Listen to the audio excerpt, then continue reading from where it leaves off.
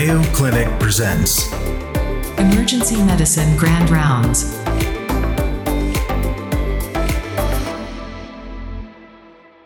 Hello, welcome back to the Always On EM podcast. This is a Mayo Clinic Emergency Medicine Grand Rounds episode. My name is Venk Bellam-Kanda. I'm one of the attendings or consultants in the Department of Emergency Medicine here at Mayo Clinic. I currently have the privilege of serving as chairperson of education, and in that role, I have the responsibility of coordinating our Grand Round speakers. This is a huge honor, but also can be difficult, and so this past year, I started reaching out to select chairpersons of major departments and asking them, within their department, who are the can't miss out on speakers? When I emailed the chair at UCLA, they were very quick to respond and they gave me one name, Dr. Sara Crager. If you're not familiar with who she is, you really need to get familiar. She got her medical degree at the Yale University School of Medicine. She went on to do her emergency medicine residency at UCLA and served as chief resident in her final year. After that, she finished a critical care fellowship at Stanford University. Currently, she is assistant professor in emergency medicine and critical care at UCLA and serves on many institutional committees for both specialties. She is a frequent presenter on EM Rap. She has spoken nationally and internationally on emergency medicine and critical care topics, published at least 20 peer-reviewed publications, several book chapters, and is a highly decorated educator. She has won Teacher of the Year for UCLA's Department of Emergency Medicine several years in a row and is in contention in several others. She recently released an education website called icuedu.org, and it has lots of additional emergency critical care content. It's a great website. It has great audio content as well. You should definitely go check it out. Dr. Sara Crager brought the house down when she gave her talk on shock to our department, and it is a real privilege to be able to share it with you here and now. Without further delay, let's give the Always On EM podcast Grand Rounds floor to Dr. Sara Crager. I'm super excited to be here, and I'm super excited to give this lecture.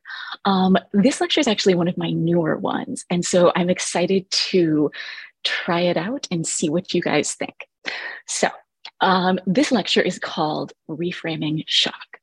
This is the obligatory no disclosure sign, and I have no disclosures. As we often do, let's start with a case, except in this particular case, let's do what we do in the emergency department. And we're actually going to start with two cases because it would be nice if we could just see one case at a time. Last I checked, that's not how our reality works. So we have two patients come in to the emergency department at the same time. We have one Mr. Brown's and then Mrs. Jones.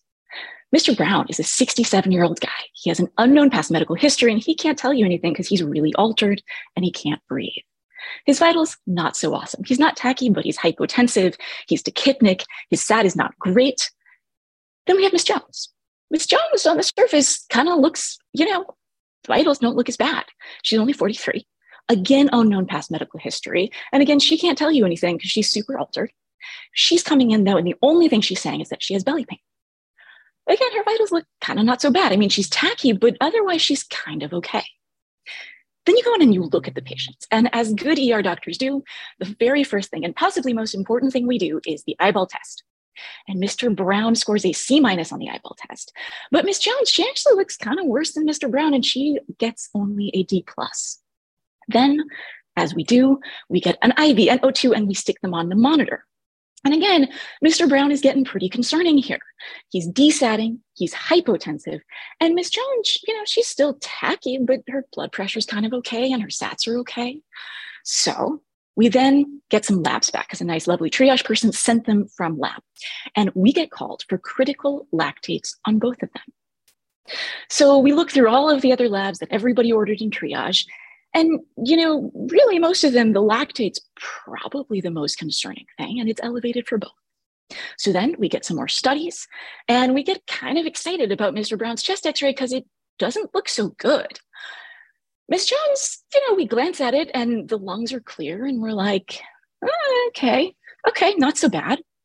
And then we get echoes on both of them, as I have started doing on almost everybody who comes in who doesn't look good. And I imagine many of you are too. And so far, this whole picture is coming together nicely, right? Mr. Brown doesn't look great. His lactate's elevated, and his chest x-ray looks wet. His EF looks bad. We're starting to form a picture of what's going on here.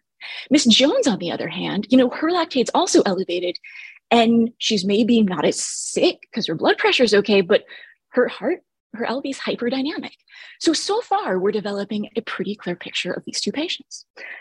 So far, not rocket science, but now we're going to start treating them. So what do we do for Mr. Brown? We give him some Lasix, some BiPAP, and some norepi, because our hypothesis here is that he's probably in cardiogenic shock, right? His chest x-ray is wet, his EF doesn't look good, and he's hypotensive, so we got to support his blood pressure with cardiogenic shock. We're going to diurese him at the same time. We're going to stick him on some BiPAP, and voila, let's see what happens. Now, what are we going to do about Mrs. Jones? So Mrs. Jones is giving us a little bit of a different picture, right? She's coming in with abdominal pain. She has an elevated lactate. Her chest x-ray, the lungs are clear, and her echo looks hyperdynamic. So what are we going to do for her? Well, we're going to do 2 liters of normal saline. We're going to do some antibiotics. We're going to do a CT of her belly. So these are our 2 hypotheses about these patients, and this is what we're going to do about them. So how did it go? Well, this is what we did for Mr. Brown. So this is what we did for Mr. Brown. And this is the point that I got called. And the ER doctor calls me and tells me, yep, we got a guy with cardiogenic shock. We treated him with all these very appropriate things, and we're sending him upstairs to you. Okay. They give me the same story about Ms. Jones, right? Lady with probably abdominal sepsis. We gave her some fluids, some antibiotics. We're waiting on a scan of her belly, and we're sending her upstairs to you. So everything's going great. These all sound like very reasonable sign-outs to me. And I get paged, and Mr. Brown is doing fantastic. Mr. Brown is better. His blood pressure looks good. His sats are better. And they're paging to see if, he looks so good. Can we just switch his BiPAP to high flow? Then the radiology resident calls about Mrs. Jones. And they tell me that the wet read of her CT abdomen looks like mesenteric ischemia. So I'm like, oh, okay, that's not so good. But, we gave her some fluids and some antibiotics. And, so she's gotten some fluids and some antibiotics. And so she should be getting better by now, too. So I'm on my way down to see these patients in the ED when I get the following page about patient Jones. So she got all the fluids. And in fact, they gave her a 3rd liter, for good measure, because they thought she'd want one. And after all of those fluids, her blood pressure is worse and her lactate is worse. And they want to know what I want to do about it now. So what is happening here? This seems like a slam dunk abdominal sepsis. And even if she does have some mesenteric ischemia, it didn't look like she had a perf in the 20 minutes it's been since, we last scanned her abdomen. I mean, maybe, but unlikely. But she's getting worse. What is going on? Why is she getting worse with what seems like the completely appropriate treatment?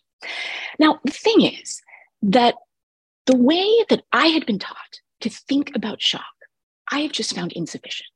I find it insufficient to actually help me figure out these cases. So what are we going to do about this? Because, the way that I've been thinking about shock and the way that I've always learned to think about shock sounds great on paper. It sounds great when you're a resident. And then I was an attending, and then I was being confronted with all these patients and problems that, just weren't working with that way that I had learned. So what we are going to try and do is figure out a better way to think about shock. And, a lot of the time when we think about that, well, we're like, okay, let's break it down first and figure out what are the problems we're having. Well, we really have 3 questions. The first question is my patient in shock? The second is, why my patient is in shock? And the third is, how do I fix my patient's shock? Now, what is my current mental model? How do I think about shock right now? Well, I think about it like, is my patient in shock? Well, what does that question mean? Well, is my patient hypotensive plus minus a high lactate, right? Then why is my patient in shock? Well, now I start thinking about what category of shock does my patient fall into? And how do I fix my patient's shock? What is the correct treatment for that category of shock? This is not the right way to think about shock. Or at least maybe it's the right way, but it doesn't really help you solve some of the more complicated problems that we're actually confronted with. And it actually doesn't get you there with Mrs. Jones, because we thought that way about her and we came to some conclusions that turned out to be wrong. So what are we going to do about this? What are we going to do about the fact that the way that we've been taught to think about shock is not sufficient to solve all the clinical problems we're confronted with? So, like all good physicians, we think if there's a problem that we can't solve, what should we do? We should get an expensive, fancy, newfangled technology. That is almost certainly the solution. What I would like to convince you of is that that is actually not the solution, and what we should be doing instead is finding an inexpensive but newfangled way of thinking. And what we really need here is a different way of thinking about shock. Now, our first response to that is, okay, well, we need a new way of thinking, and if we can't solve this problem with technology, let's solve it with a new algorithm, right? That's a new way of thinking about shock, maybe, or at least it's a new approach to shock. So maybe that's it. Maybe we just need an algorithm to shock. Except that we've tried that already without great results. That was the whole idea, right, with surviving sepsis, is we did a little evidence-based medicine, at least hypothetically, and then we made this algorithm, and then we used it on a bunch of patients. And then what we eventually figured out is that the algorithm itself probably wasn't the thing that worked. That this algorithm probably, and in fact, now the evidence is pretty clear, doesn't get us any farther, and in fact may make things worse. Hang on, my microphone is dropping. Give me one sec. You have to say the new earbuds keep falling out of my ears, which is really awkward when I'm giving a lecture, but here we find ourselves. In any event, so what we kept seeing with septic shock in particular is that even probably those first studies, the Manny River studies, a lot of the difference in outcomes is just good physicians really paying attention to patients and using their clinical gestalt. And that result has been seen again and again. So if I'm saying, okay, great, it's not a new technology that's the answer, it's also not necessarily a new algorithm that's the answer, what am I saying here? Well, what I'm saying is what I think we really need to do is moving away from algorithms and towards expertise. Now, often when I say that, people are like, yeah, okay, that sounds all very not, cool, but, whatever, not really game changing, right? Like, what does you even mean by that? And it turns out I mean something very specific by that, because it's actually not a hand-wavy concept. I mean, I thought expertise was a hand-wavy concept until I started looking into it. And there's a really fascinating science of expertise. Now, to me, one of the most interesting and the study that really formed my idea about how now I think about expertise and teaching expertise was this study. So they took a kid, he was just a college kid, normal college kid, and they did a study where they were like, okay, you need to learn to memorize long strings of numbers. That's what they were going to do. That's what he wanted to learn. Well, that's what they wanted him to learn. I don't know. He thought about it, but that was the study. So he started out like most of us do and could sort of memorize, 7 numbers at a time. That's why phone numbers are 7 numbers, right? And so then he started practicing. And he, went on as you think he would. He slowly sort of memorized 7, 10, 12, 14, maybe 21, 24. And then eventually something really interesting happened. At this point, rather than continuing this like very slow incremental progress, like we would all expect him to, he went from 15 to 50 all of a sudden. And then he continued on in his incremental process all the way up to eventually being able to memorize 80 numbers. But the really interesting part is what happened right here. What happened in this not incremental, but quantum progress from here to here? That is what is fascinating about the science of expertise. And what's extra fascinating about it is that you don't see this just in random college kids memorizing random strings of numbers. You see this in almost any kind of expertise, whether it's music or chess or soccer or surgery. We see this pattern. Why? Well, it turns out that what sets experts apart is not the number of hours necessarily they spend practicing, but it's the quality and quantity of their mental representations. Because it's going from here to here, this quantum leap, what happens there between, 20 numbers and 40 numbers is that the expert now has learned a new mental model. It's the difference between trying to memorize random strings of letters, then understanding letters form words and words form sentences. Because if I read you a bunch of random letters in Russian, how many of those are you going to be able to remember? But if I tell you a whole story in English, you're going to be able to remember that entire story because you now have switched to this mental model of it's not a random series of characters, but they form words and words form sentences. And once you understand that sentences form stories, you can now remember them. For example, you all can recite for me the story of Goldilocks and the Three Bears, right? When was the last time you heard that story? Probably when you were 5. You remember a string of random letters you saw when you were 5? Almost certainly not. That is that transition between making a mental representation and becoming an expert. Now, that's all very well and good, but how do we teach expertise? Is it possible to teach expertise? Because if not, I may be wasting my time here. Or if not, like, how do we really do this on a bigger picture level? Is this just sort of people who are very, very special and can figure out how to develop these mental models? It turns out not. Because the next thing they did in this study was they took guy number 1 who figured out how to do this, and they were like, okay, you now going to teach guy number 2. We have a second guy who for some reason volunteered to be in the study. You teach him how to do it. And what they found was very interesting because guy number 2 had the exact same thing happen, that at some point he went from, some number to some much bigger number, that same quantum leap, but it happened much earlier because now the person who'd already gained and figured out the right mental model passed it on to him. So teaching expertise, what are we really talking about here? I think it's passing on mental representations that allow us to make that quantum leap. So rather than finding some expensive new technology that is going to help us with shock, instead, what I really think is trying to teach a newfangled mental model of shock that shifts your mental representation. Now, what the idea is to go from, what we used to think here, is my patient in shock? Well, blood pressure and lactate. Why is my patient in shock? Let's talk about categories. And how do I fix my patient shock? Well, what's the treatment for the right category? That's how we have been thinking about it. But let's learn to think about it a little differently. Now, I need to give a caveat here that, expertise isn't easy. I believe that that's what we should be trying to achieve and trying to teach our residents.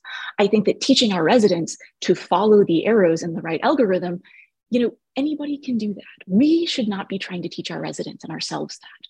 We should be trying to train experts. That's what we want to do here, but that's not easy. And so my goal in this lecture is not necessarily for everybody to be able to 100% employ the mental model that I'm talking about tomorrow. It's more to introduce the idea and let it percolate and maybe just give you a different lens to which you can view shock and think about whether or not you find it useful and maybe start figuring out how to apply it in certain ways to how you think about your patients. So let's start with question number 1. Is my patient in shock? Well, the way that I was taught to think about this is that if the blood pressure is low, then they are in shock. If the blood pressure is normal, they are not in shock. The way I think we should be actually thinking about this is shock is a continuum that starts with physiologic stress and then progresses all the way to tissue hypoperfusion, if not left check. The key point here that I will say again and again is that shock is not about hypotension. Shock is about hypoperfusion. Now, we have this idea that somehow your tissue perfusion and your systemic hemodynamics are linked in lockstep. That, if your blood pressure is good, you must be perfusing your tissues. It turns out that is not the case. This is one of my favorite papers that's come out in the last 10 years. This paper talks about, quote, hemodynamic coherence.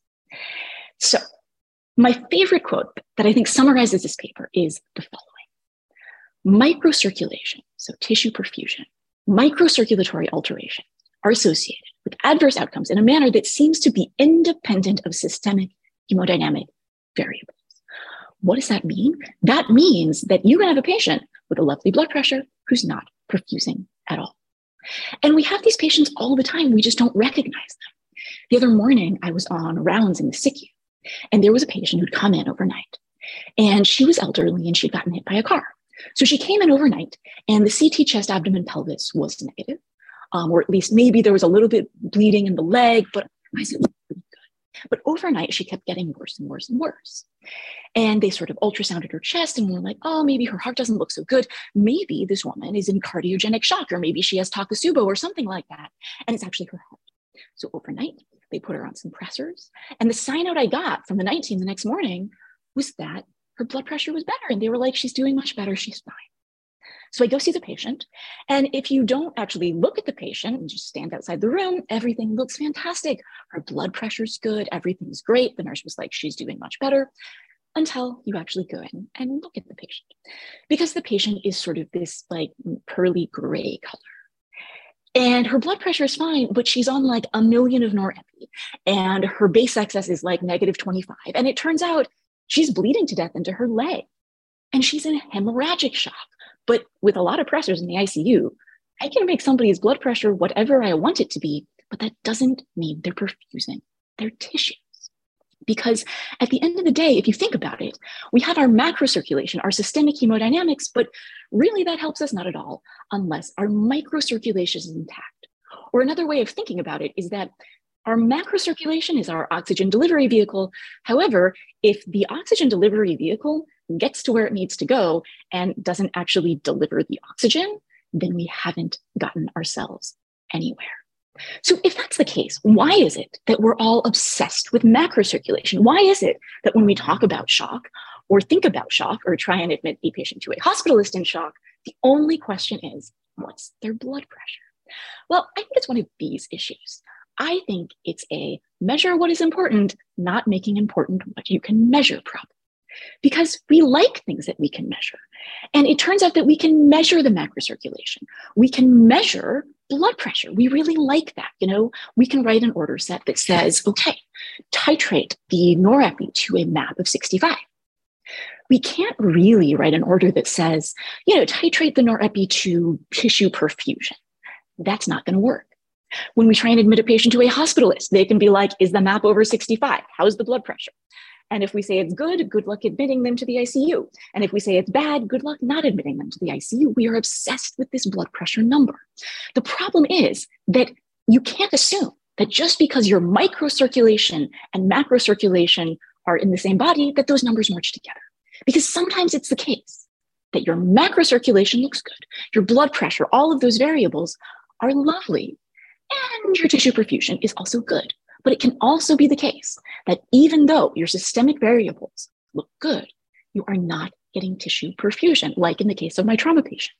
On the other hand, it can be the case that, in fact, you are perfusing your tissues great, but your systemic hemodynamic variables not so good. And we see this all the time in the liver patients.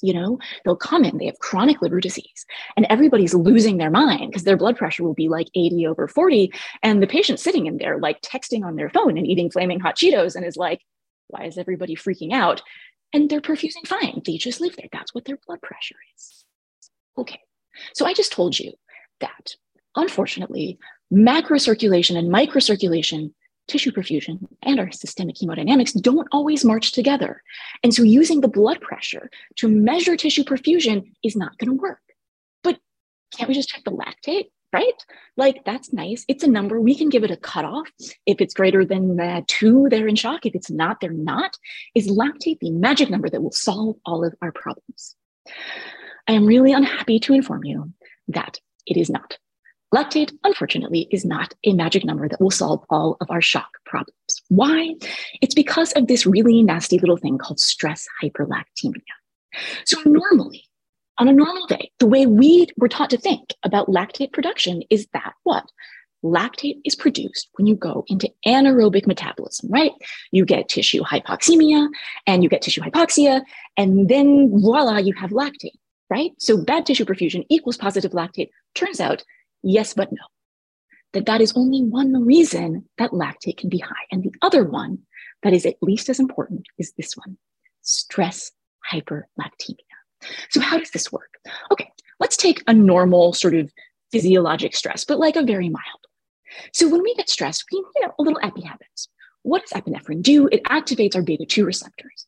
When that happens, we start upregulating glycolysis, right? Our cells are like, okay, stress, we got to get some more energy. Fantastic. So we upregulate glycolysis. If you go back and remember biochemistry, which fair enough if you don't, but we'll just stick it up here. You upregulate glycolysis. What does it do? It gives you more pyruvate. Pyruvate into your mitochondria, goes into the TCA cycle, and voila, you have energy via aerobic metabolism. But what if your body is now under an intense physiologic stress? So you really, really have a bunch of epi rolling around in there. You really, really activate your beta 2 receptors. You really upregulate glycolysis. What does that do? Well, you produce a ton of pyruvate, a lot more than normal. Now, at some point, you feed all that pyruvate into the TCA cycle. But at some point, the TCA cycle gets, full. The TCA cycle's like, no, I'm good. I don't need any more pyruvate. I can't use it anymore. Thank you, but no. What has happened to all that pyruvate when the TCA cycle is just overflowing? It gets converted into lactate. And now we have hyperlactemia. But note, is anaerobic metabolism, is tissue hypoxia anywhere in this mechanism? It is not. And so stress hyperlactemia is a really important mechanism. And this is why lactate is neither sensitive nor specific for shock. Because just because your lactate's elevated doesn't mean that, in fact, you're in shock, unfortunately. That's not what that's telling us. And one of the early phases of shock, as we'll talk about, is a physiologic stress, right? And so physiologic stress, often you'll see it much more in young, healthy people. And so if our conception of shock involves lactate, but not just as the end product of tissue hypoxia, but also as an early product of compensated shock when you're having physiologic stress, well, then your little old lady, she doesn't have a great physiologic stress response. Her lactate might not be elevated early until she falls off that cliff. So low BP equals shock. That's not really how we should be thinking about it. Instead of saying low BP and positive lactate definitely equals shock, we need to be a little more sophisticated. This is how I have grown to think about shock. Shock is a physiologic stress on a continuum with tissue hypoperfusion. Now, what on earth do I mean by that? Well, we are going to use an analogy. We have a swimmer. And unfortunately, that swimmer is swimming in a very rapid river that has a waterfall at the end of it. Now, the swimmer's trying to keep up. And what ultimately the swimmer's trying to do is get over to the side of the river. And that's you over there standing on the edge of the river, trying to reach out a helping hand to help your patient out of the water, because that swimmer is our patient. Now, I want you all to think for a minute. The last time you went swimming or biking or running or some kind of intense activity. Now, especially think about it if you're trying to swim somewhere, and if you don't swim fast enough, you're going to fall off a waterfall. Now, at first, you're going to be swimming okay, right? You're not too tired. But then you're going to have to start swimming harder. You're getting tired. Now your heart rate is going up. Now your blood pressure is starting to go up. You're starting to sweat. You're starting to get diaphoretic. You're starting to work really hard. And if you're pushed hard enough, you start getting really tired. And you're like, can I just swim one more stroke? And we all know that feeling of exhaustion when we're not sure if we can just swim one more stroke, go one more mile, get up that hill. And at some point, you just give out, right? Your body's just like, I'm too tired. I can't. I'm done. And you start going more slowly and backsliding and backsliding. And that is the difference between compensated shock and decompensated shock. When you have compensated shock, you are undergoing an intense physiologic stress, but as long as that is balanced out by your physiologic reserve to meet and exceed the demands of that physiologic stress, you're still moving forward. You're okay. You're moving towards the bank of the river where your lovely physician is going to help you out of said river of shock. But when a patient gets to the point where the physiologic demands that are being placed on them exceed their ability, their physiologic reserve to overcome those demands, that is decompensated shock. That is when they start moving backwards in the river. And if they fall off that cliff, then that goes to death eventually, because now they're just completely hypoperfusing their tissues. That leads to end organ dysfunction and major organs, it turns out. So that eventually leads to death. That is how I think about compensated and decompensated shock. Now note that physiologic stress can also produce some lactate, and we do not have any good understanding of when that transition occurs between lactate being produced by intense physiologic stress versus lactate being produced by true tissue hypoxia and decompensated shock. But we see that lactate under other physiologic stress situations, or even under just beta activation, right? So we see it in the physiologic stress, partially of seizures. We see it if we give an asthmatic 1 million of albuterol and some IV epi. often you'll see a bump in their lactate, right? That's a physiologic stress. But in the context of shock, there's a continuum there. So that is compensated and decompensated shock.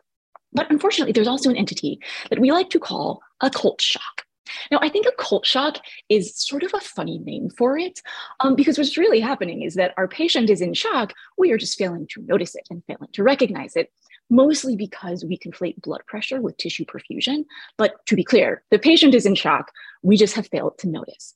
And hopefully now that you realize that blood pressure and tissue perfusion are not the same thing at all, in fact, there will be fewer patients who are in occult shock, even though the same number of patients who are in actual shock. So that's compensated, decompensated, and occult shock. Now, what about this one? Well, when we've successfully identified that my patient's in shock, but we don't know why, that now is undifferentiated shock. So we are now at the point that we're saying, okay, I've correctly identified that my patient's in shock, but what kind of shock are they in? So why is my patient in shock? So the way that I, and I'm assuming you all, were taught to think about this was categorical. What category of shock are they in? I am going to try to convince you that instead of thinking about it that way, we should think about it differently. Instead, we should think about it as the vector sum of three pressures. I know that sounds crazy now, but give me a minute. So categorically, what's the way that we were taught to think about shock? Well, this is the traditional shock paradigm: hypervolemic, distributive, cardiogenic, and obstructive. Those are the four kinds of shock that we were taught about. That is your shock differential diagnosis. And to a point, that works really well.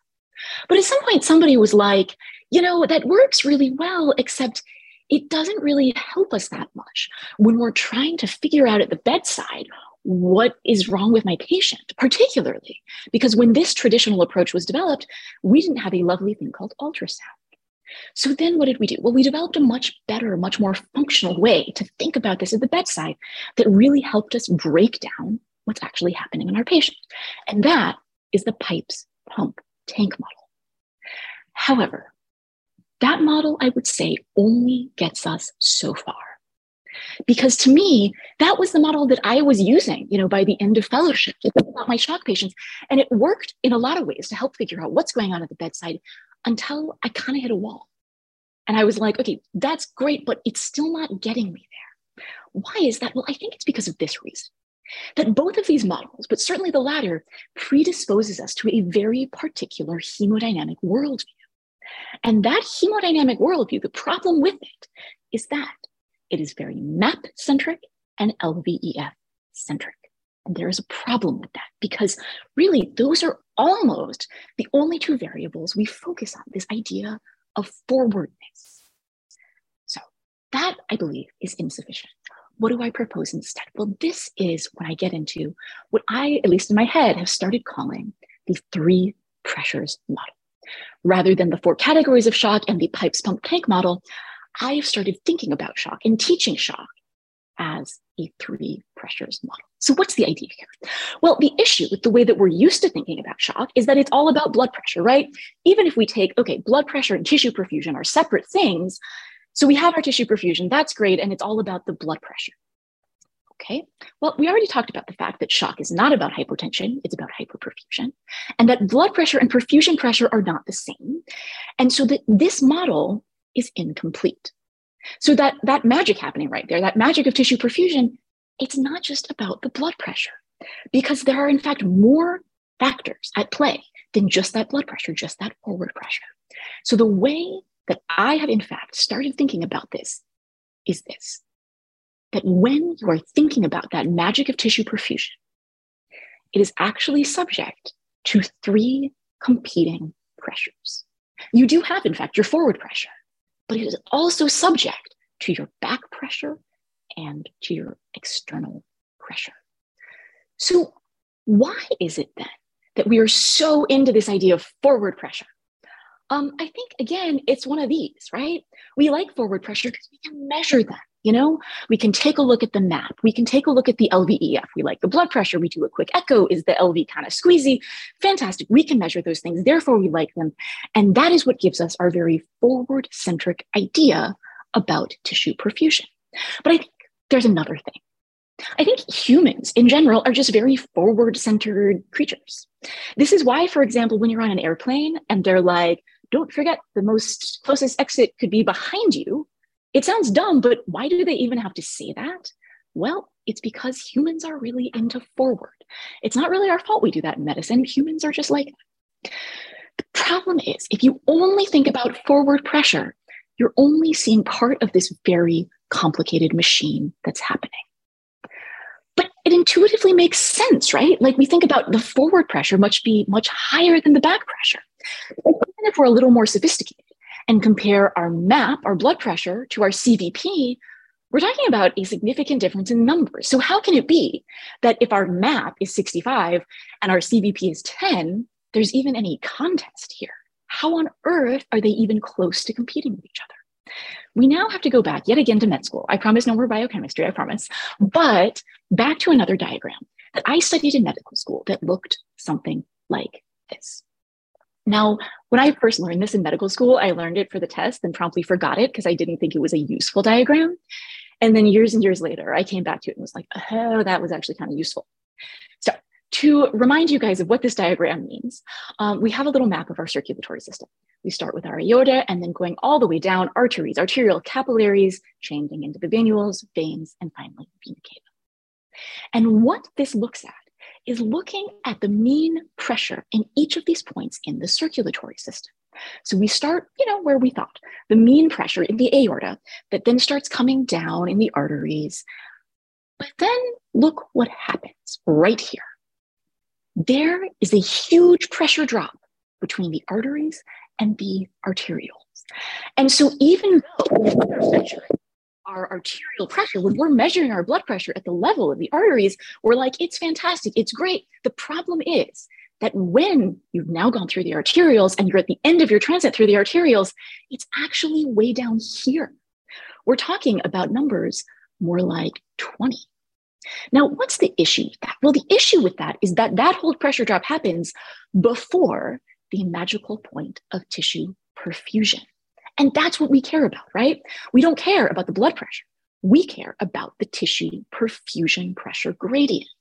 And now if we're looking at that gradient that is responsible for tissue perfusion, actually, if we compare the forward pressure here compared to the back pressure here, all of a sudden, those numbers don't look that different.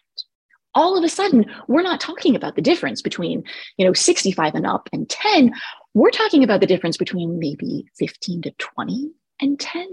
And so all of a sudden we start thinking, wow, that is maybe not the way we looked at it. Maybe it's more like this. Maybe it's not all about the forward pressure. Maybe we should in fact start thinking about the back pressure. Now, that's all very well and good, but there's one other pressure that has a significant effect on our tissue perfusion that we need to think about. And that is our external pressure. So here's the thing about external pressure that's different from back pressure. The thing about external pressure is that we do actually think about it and know about this variable because every now and then it comes roaring in, announcing itself quite aggressively. And we don't think about it as an external pressure thing, but when does it come roaring in aggressively and actually is? Cardiac tamponade, tension pneumothorax, and abdominal compartment syndrome. Because think about it. What is the problem in all of these things? Is the problem that we need to improve the blood pressure, right? Like if, you have a patient who comes in with a tamponade or a tension pneumothorax, are you like, yes, we shall simply improve their blood pressure. We'll give them some pressors, we'll give them some fluid, and that'll fix the problem. No.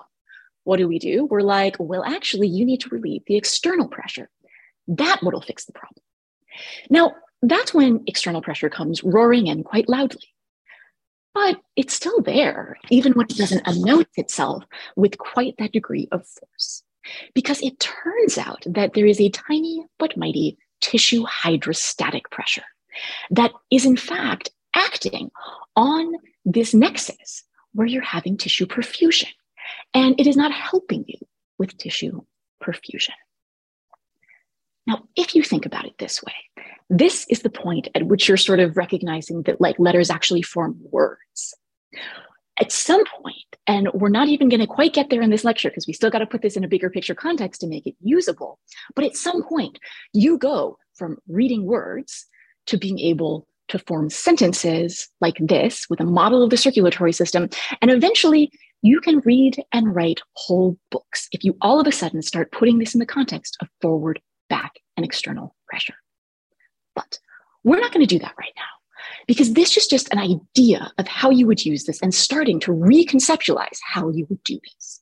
So let's figure out how to use this in real time, because before we need to start thinking about that we actually want to learn to read stories. Let's think about, is this actually going to help us? Because where this really helps us is the question of, how do I fix my patient's shock? Now, the way that we're used to thinking about it is this linear dichotomous approach, where what category of shock are they in? If that category of shock, we shall treat it, rather than what I'm going to try and convince you is a better way to do it, which is an iterative hypothesis testing approach. So what do we do when we're doing this linear dichotomous approach? Well, we've broken down shock into 4 categories, right? The problem with doing that is that it gives us a couple things to do, but not very many. Because if it's hypovolemic shock, we give volume. If it's distributive shock, we give pressors. If it's cardiogenic shock, we give inotropes. And obstructive shock, we forget what that is for a minute, but then recall that it's, tension pneumothorax or, tamponade, and we stick a needle in it and call it a day. But that doesn't leave with a lot of options. And nor does the pipes pump tank model, right? Because if your pipes are empty, you give pressors. If your pump is not working, you give inotropes. And if your tank is not full, then you give volume. And that's kind of where things fall off, right? Like, a lot of the calls I get in the ICU are, okay, we've gotten the patient and they were hypotensive, and so we gave some pressors and maybe a little inotrope if their LV was down, and then we gave some volume, and they're still really sick and their lactate is high, and in fact, they're getting worse and not getting better. And that's exactly what happened with Miss Jones. And what now? What now? Because this model kind of falls off here. It feels like, that Shel Silverstein poem, Where the Sidewalk Ends? That's kind of how I started feeling about this, that my sort of forward-centric hemodynamic view left me at a place where I'd done all these things, and I was like, and the patient's still not getting better. Now what? And that moment really came home to me when I was first an ICU fellow, because in the ED, it was great, because I would be like, I don't know, the patient's admitted to the ICU. And I remember having this moment when I was like, okay, great, the patient is now admitted to the ICU, and that's me. That's really unfortunate, because I don't know what to do next. And so that's when I started thinking hard about, is my forward-centric hemodynamic worldview the thing that is really going to help me? Because it got me here, but it's getting me no farther. And so instead of proceeding with my forward-centric hemodynamic worldview that's not really getting me anywhere, do I need to think about it differently? For example, rather than saying, I need to increase the forward pressure, do I maybe instead need to decrease the back or external pressure? Because here's the thing.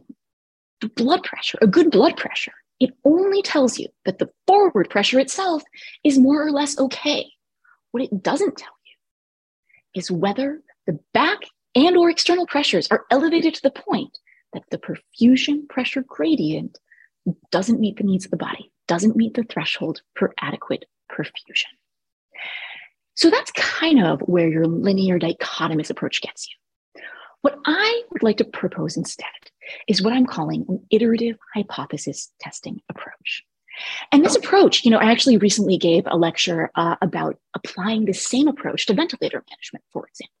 I promise not to get into ventilators during this lecture, but my point is that practicing the thought approach of iterative hypothesis testing not only helps you with shock, but I think can really help you take care of any sick patient. So what I mean by an iterative hypothesis approach is it's not so much a yes, no, good, bad, this or that diagnosis. It's that you have a hypothesis about what is going on with your patient. Then you have to act, because in the ED, we don't have the luxury of saying, let's get all the data, let's get a SWAN and an MRI and figure out everything else before we can do anything. I mean, in the ICU, we have the luxury that you guys have already collected a whole bunch of data. So I have a much better place to start my hypothesis, and I can often act on a pretty good one. But in the ED, we don't have that luxury. So we need to start with a hypothesis, but then we need to make some decisions pretty quickly. So we start making some decisions. We start making some management decisions. And then here's the thing. I feel like often that's where we stop. We're like, they have septic shock. We're going to give them some fluids and some antibiotics and call it a day. But then we get more data. And this is, I think, where it often falls apart. Is the next step that you should be doing if you're truly doing an iterative hypothesis testing approach is to start saying, okay, I had a hypothesis. I tested that hypothesis by doing X, Y, and Z things for management.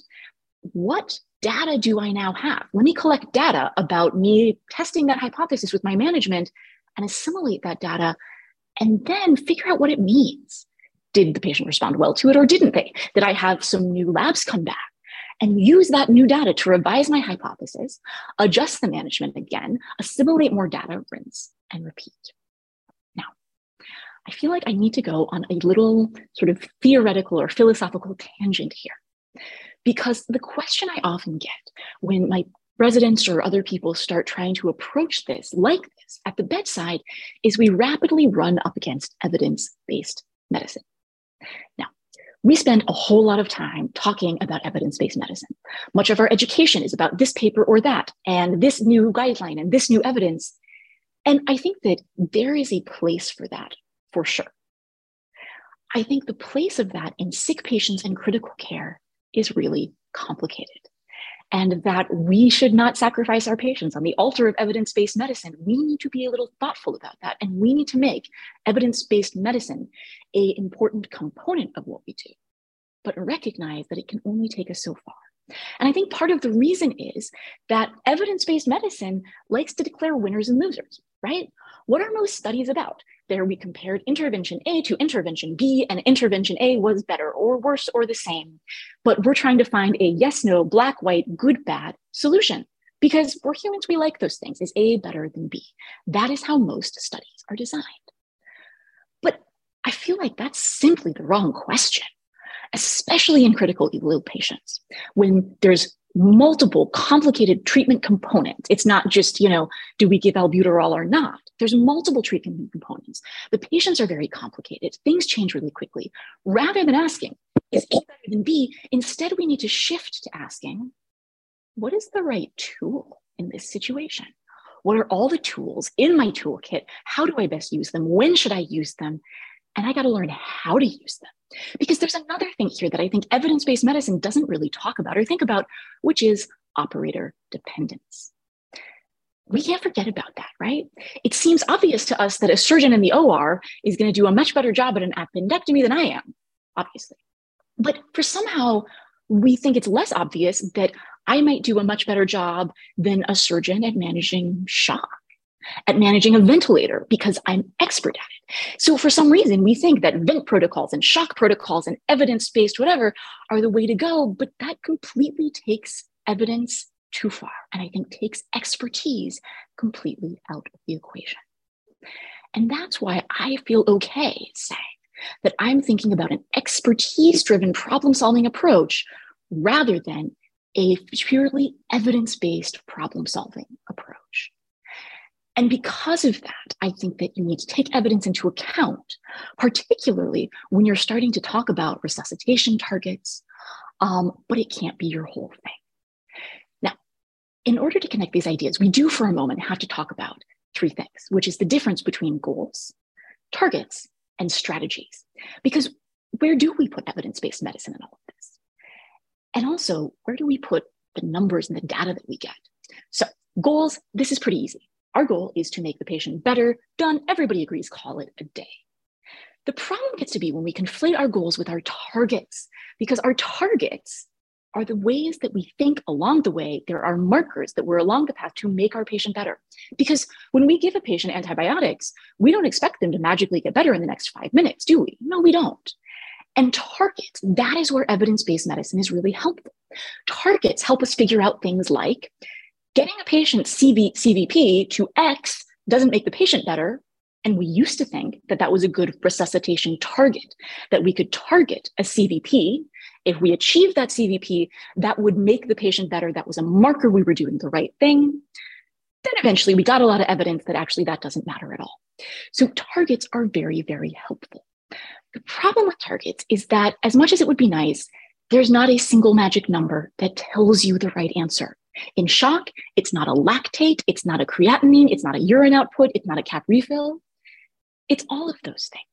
And we want it to be one number, But in reality, this is another place where we have to sort of put the whole picture together and be very thoughtful about assimilating our data in a way that takes into account what the data means and doesn't mean, and try not to say, well, this test said this and therefore this. The only time that you can really do that, like a pregnancy test does that, but very few other things do. And don't forget that making the numbers pretty doesn't necessarily make the patient better. They're not the same thing. So you have to critically evaluate your numbers and think about what's important and what do they really mean. Because it's ultimately the numbers that you're going to plug in to your strategy. And your strategy, this is where expertise really comes in. Because, getting to your goal, that's what we all want to do. Saying that I have all these targets along the way, and even if you believe, okay, I am pretty sure that I know the right targets to achieve, whether it's lactate clearance, improvement of urine output, just getting better on the eyeball test. I think I have the right targets to achieve my goal. Just because you have the right targets doesn't mean you have the right strategy to get there. And this is where iterative hypothesis testing and expertise comes in. And as I said, this model can be applied to ventilator management, to shock management, to so many things in critical care. And my iterative hypothesis testing approach, my strategy for getting to my goal with shock is as follows. It looks something like this. I just ask myself basically a series of questions, collect data, and then go back. And specifically for shock, I go like this. Question 1. Okay, I've started with my initial hypothesis. I think that my patient is in shock, and I started with some initial hypothesis about why they're in shock. So then I do some management, I test that hypothesis, and then I reassess. And by all the different little data points that I'm using, I'm asking myself, okay, is my patient actually getting better? If it is not getting better, then is it actually the type of shock I thought it was? And this is where I bring in my 3 pressures model, because I'm like, okay, I thought it was, in Mrs. Jones's case, for example, we're going to go back to her in a minute. I thought it was a problem with the forward pressure. I thought that she was septic. And if I just gave her some fluids and some norepi, then great, it would get better, but it didn't. So do I now need to go back and revise what kind of shock it is? And if so, if she's not in septic shock, what kind of shock is she? Her LVEF was okay. Like, what's actually happening? So maybe that's the issue. Maybe it's just not actually the type of shock I thought it was. Maybe I got it wrong, but there's also another possibility in her. The possibility that maybe I was just failing to treat the shock precipitants because, they got in that river that they're swimming against somehow.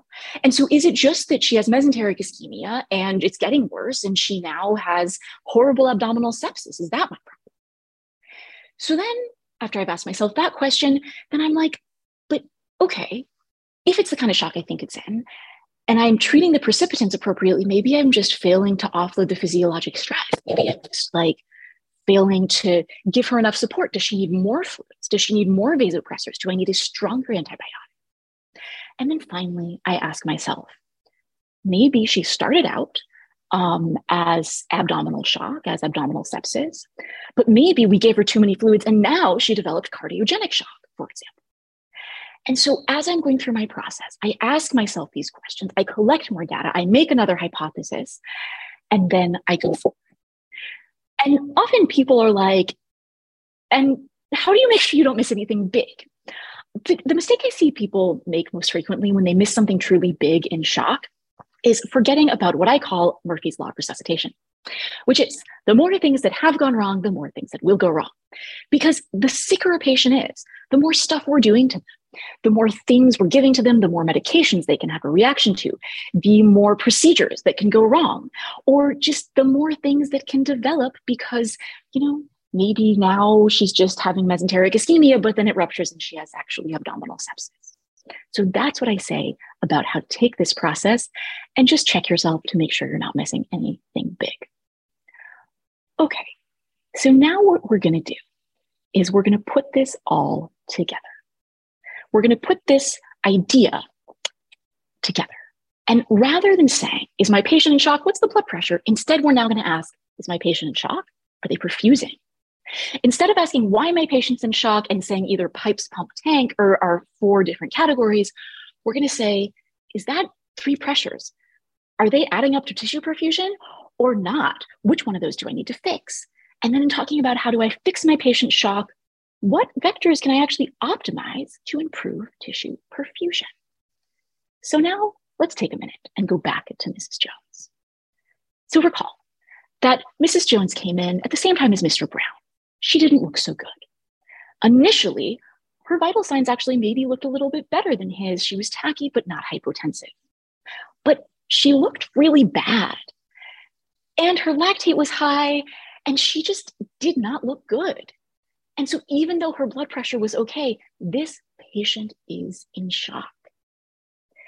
Now, we're going to start looking through our data to be like, okay, this patient is in shock, right? She doesn't look good, and her lactate's high. You go and examine her. She's not making any urine. She's altered. She's not perfusing her brain. And you're like, yeah, okay, so she's in shock. So we've decided this. Okay, so what kind of shock do we think she's in? Well, we don't know yet. So we're going to look at this data and figure it out. Now, her white count's 13. That could be consistent with infection, or it could be consistent with physiologic stress.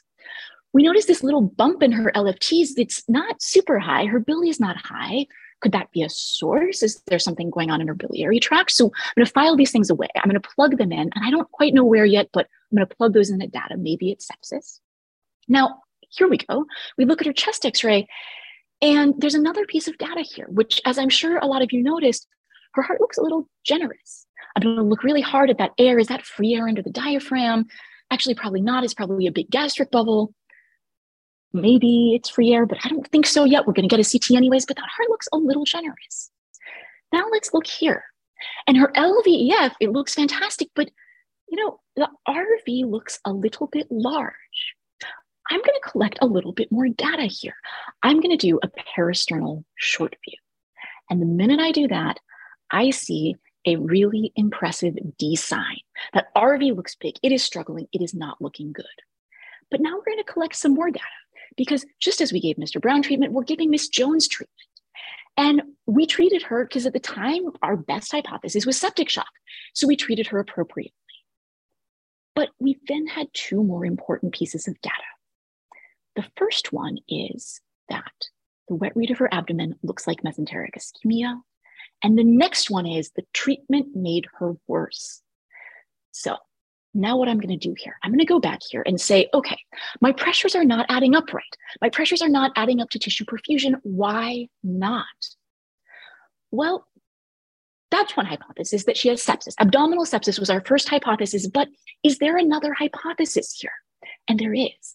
Going back, this other hypothesis, looking at her lactate, looking at her LFTs, that big heart, that RV is struggling, the belly pain, the mesenteric ischemia, I'm going to put this together in a very different way. Actually, what I think is happening is, what if this lady has right heart failure, which it looks like she does? What if she instead has pulmonary hypertension? What if what's really happening is that it's not that it's septic shock? It's not that our forward pressure is low because she's vasodilated and hypovolemic.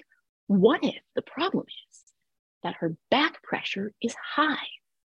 That she's in right heart failure because she has pulmonary hypertension, and it turned out she did a bunch of meth, she did have pulmonary hypertension.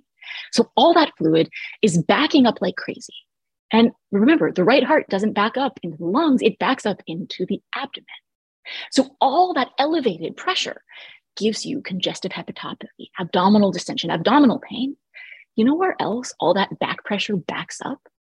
Into the mesenteric veins. And when that happens, you get mesenteric ischemia, not from something like AFib thorancoclot, not from a stenosis, basically not from a decrease in forward pressure, but from an increase in back pressure. And that would explain the LFTs, it would explain her echo, it would explain her clear lungs with the big heart on the chest x-ray.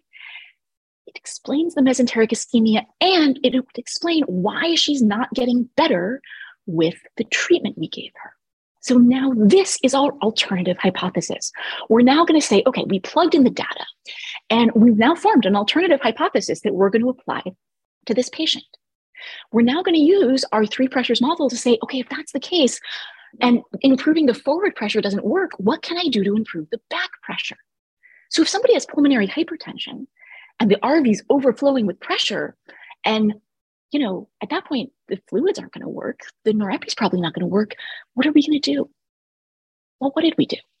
Well, all of a sudden, her treatment starts to look a little similar to Mr. Brown's in that what we did instead, based on our other hypothesis, was we gave her Lasix to try and offload her back pressure, to try and offload that right ventricle, because all that fluid building up is not helping anything and anybody. We gave her some inhaled nitric oxide to decrease her pulmonary pressures, because why is all of this backing up? Why is part of the reason her back pressure is so high? Because her right ventricle is pooping out because it can't handle the high pulmonary pressures.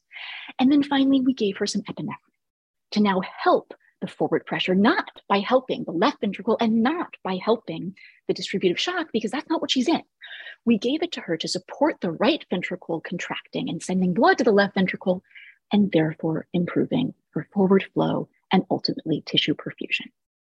And after we did all these things, I kid you not, the next page I get about her, like a couple hours later, was she had gotten a lot better and was demanding a sandwich, in fact. So hopefully now I have convinced you that thinking about shock in the way we were taught to think about shock is not always the best way to do it.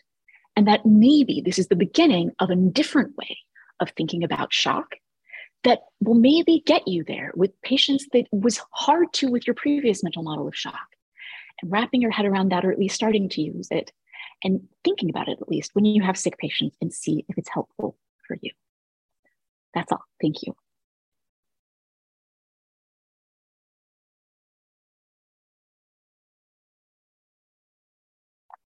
Dr. Crager, that was wonderful. Thank you so much. I know we're running a little short on time. Any questions from the live audience? If you do, raise your hand. Dr. Zigray and Dr. Kerner will come around with the mic.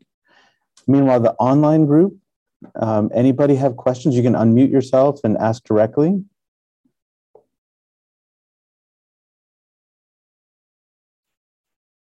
Looks like, while people are thinking about it, could I just say, your speaking, the quality of your speaking is off the charts. I mean, you're very animated. You emphasize your points really well. People should take notes of this. Also, your eye contact with the camera to be able to reach and make a human connection over distance is exceptional. All of us, all of you in this room, and those of you online, are going to be asked to give online talks and make connections with people like that. And this was a class. This was a master class on how to do that.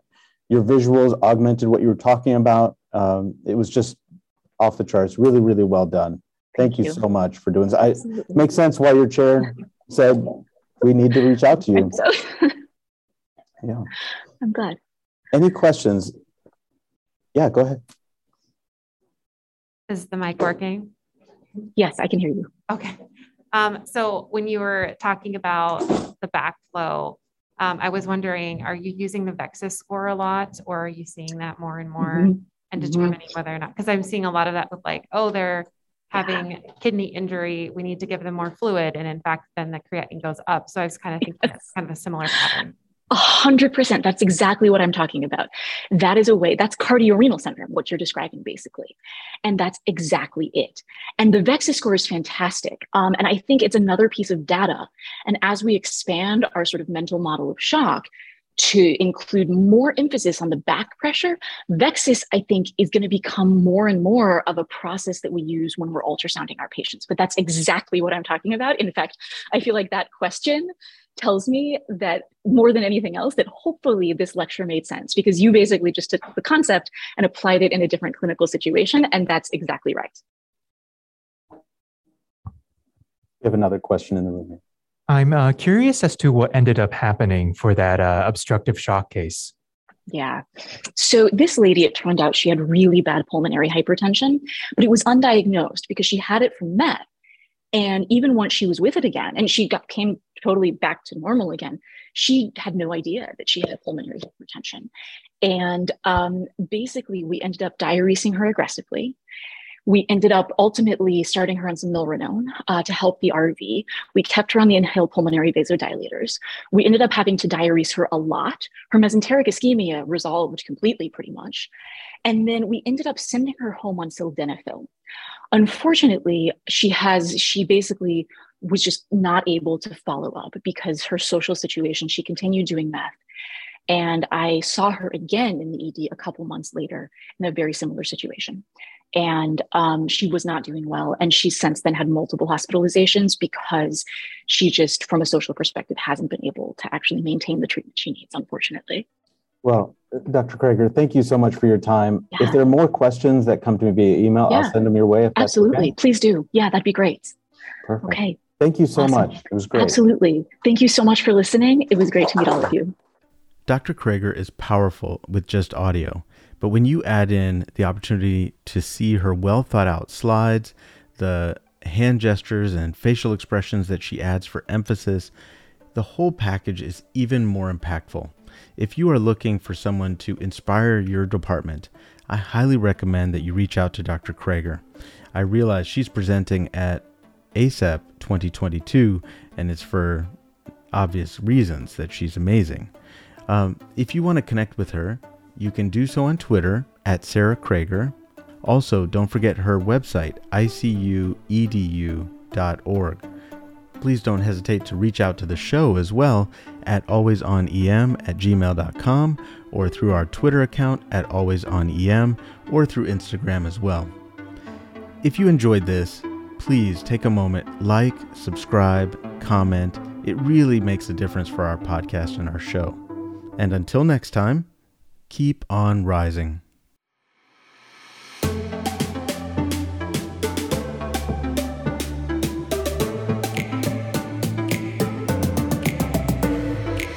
The Always On EM Podcast. Emergency Medicine Grand Rounds.